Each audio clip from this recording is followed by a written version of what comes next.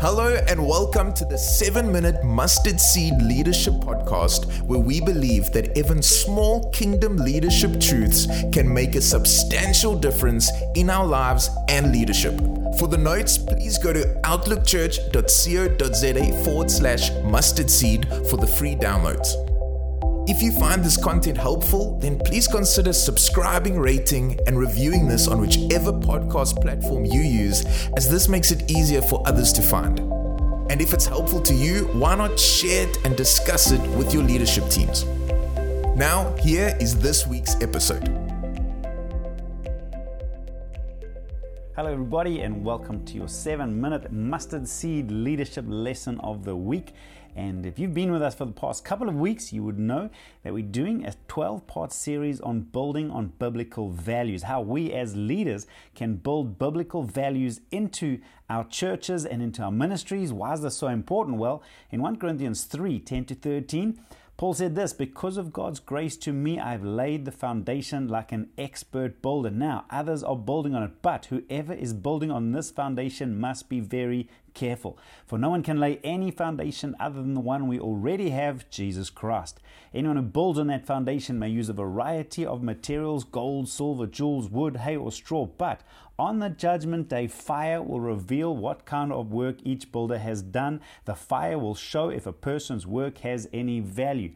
Now, you might be asking, why do I read the same scripture week after week? I do it because this is crucial. What we're giving our lives to as leaders has eternal consequences, but it will be tested. That's why Paul says you have to be careful how you build.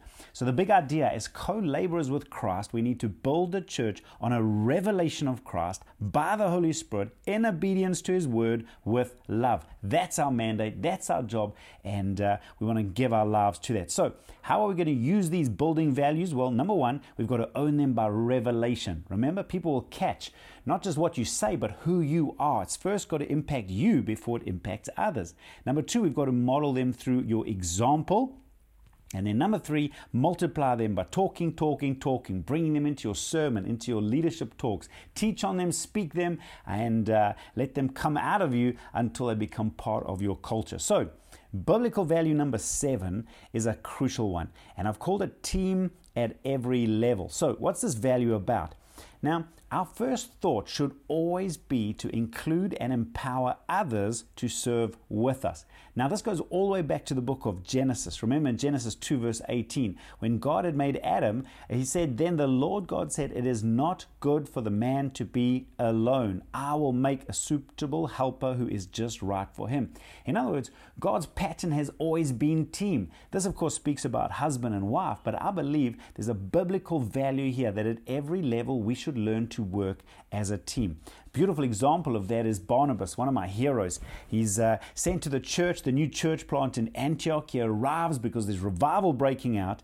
And amazingly, before he begins to minister, it says he leaves, he goes to Tarsus to find Saul. And when he finds him, he brings him back to the church. He begins to train him, work in a team with him. Eventually, they are released to apostolic ministry. You can read all about that in Acts chapter 11, verses 22-26. But it's a beautiful example of first build a team, then start a ministry. Let me say it again. First build a team, then start a ministry. This is a value of team. So why is it such a big thing? Well, I've just jotted down 3. There are probably many other reasons. I've just jotted 3 reasons why building team is so crucial. Number one, because the model of Scripture is one body with many parts. That's the Bible language for team.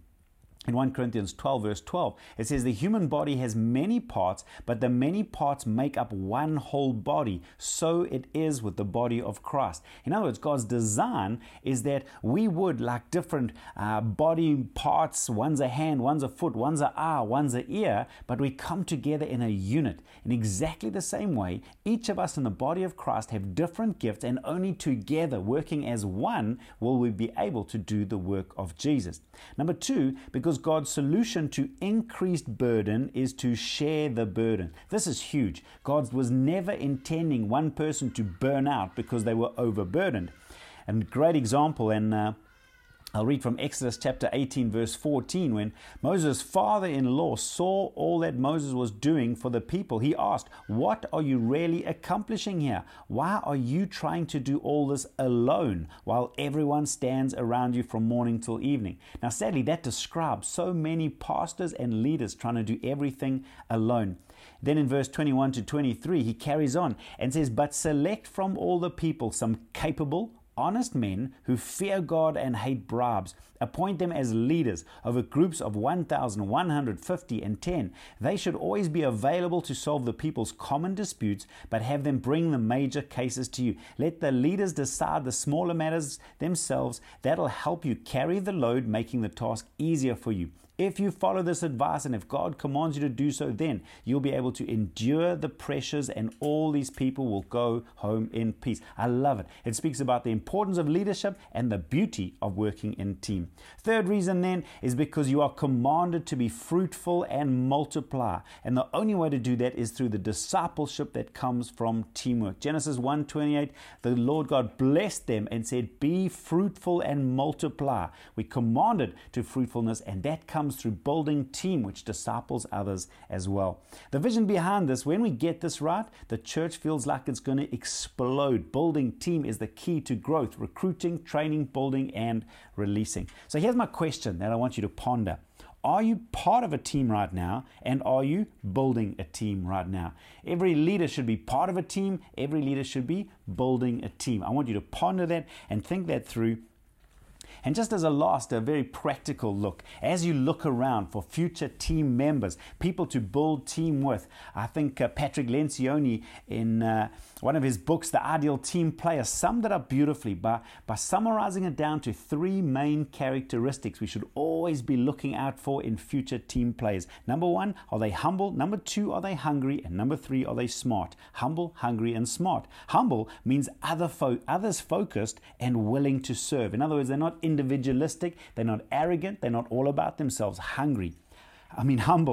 Hungry means self-motivated, means they're hard worker, means there's a drive inside of them. John Maxwell actually said, if you want a team of motivated people, then hire motivated people. You can't motivate them. They've got to be driven from the inside, self-motivated. And smart means not intelligence, but people smart, people skills. Do people respond well to them? Do they have an EQ? In other words, do they know how to treat people well to bring out the best in them? Humble, hungry, and smart. So there we have it.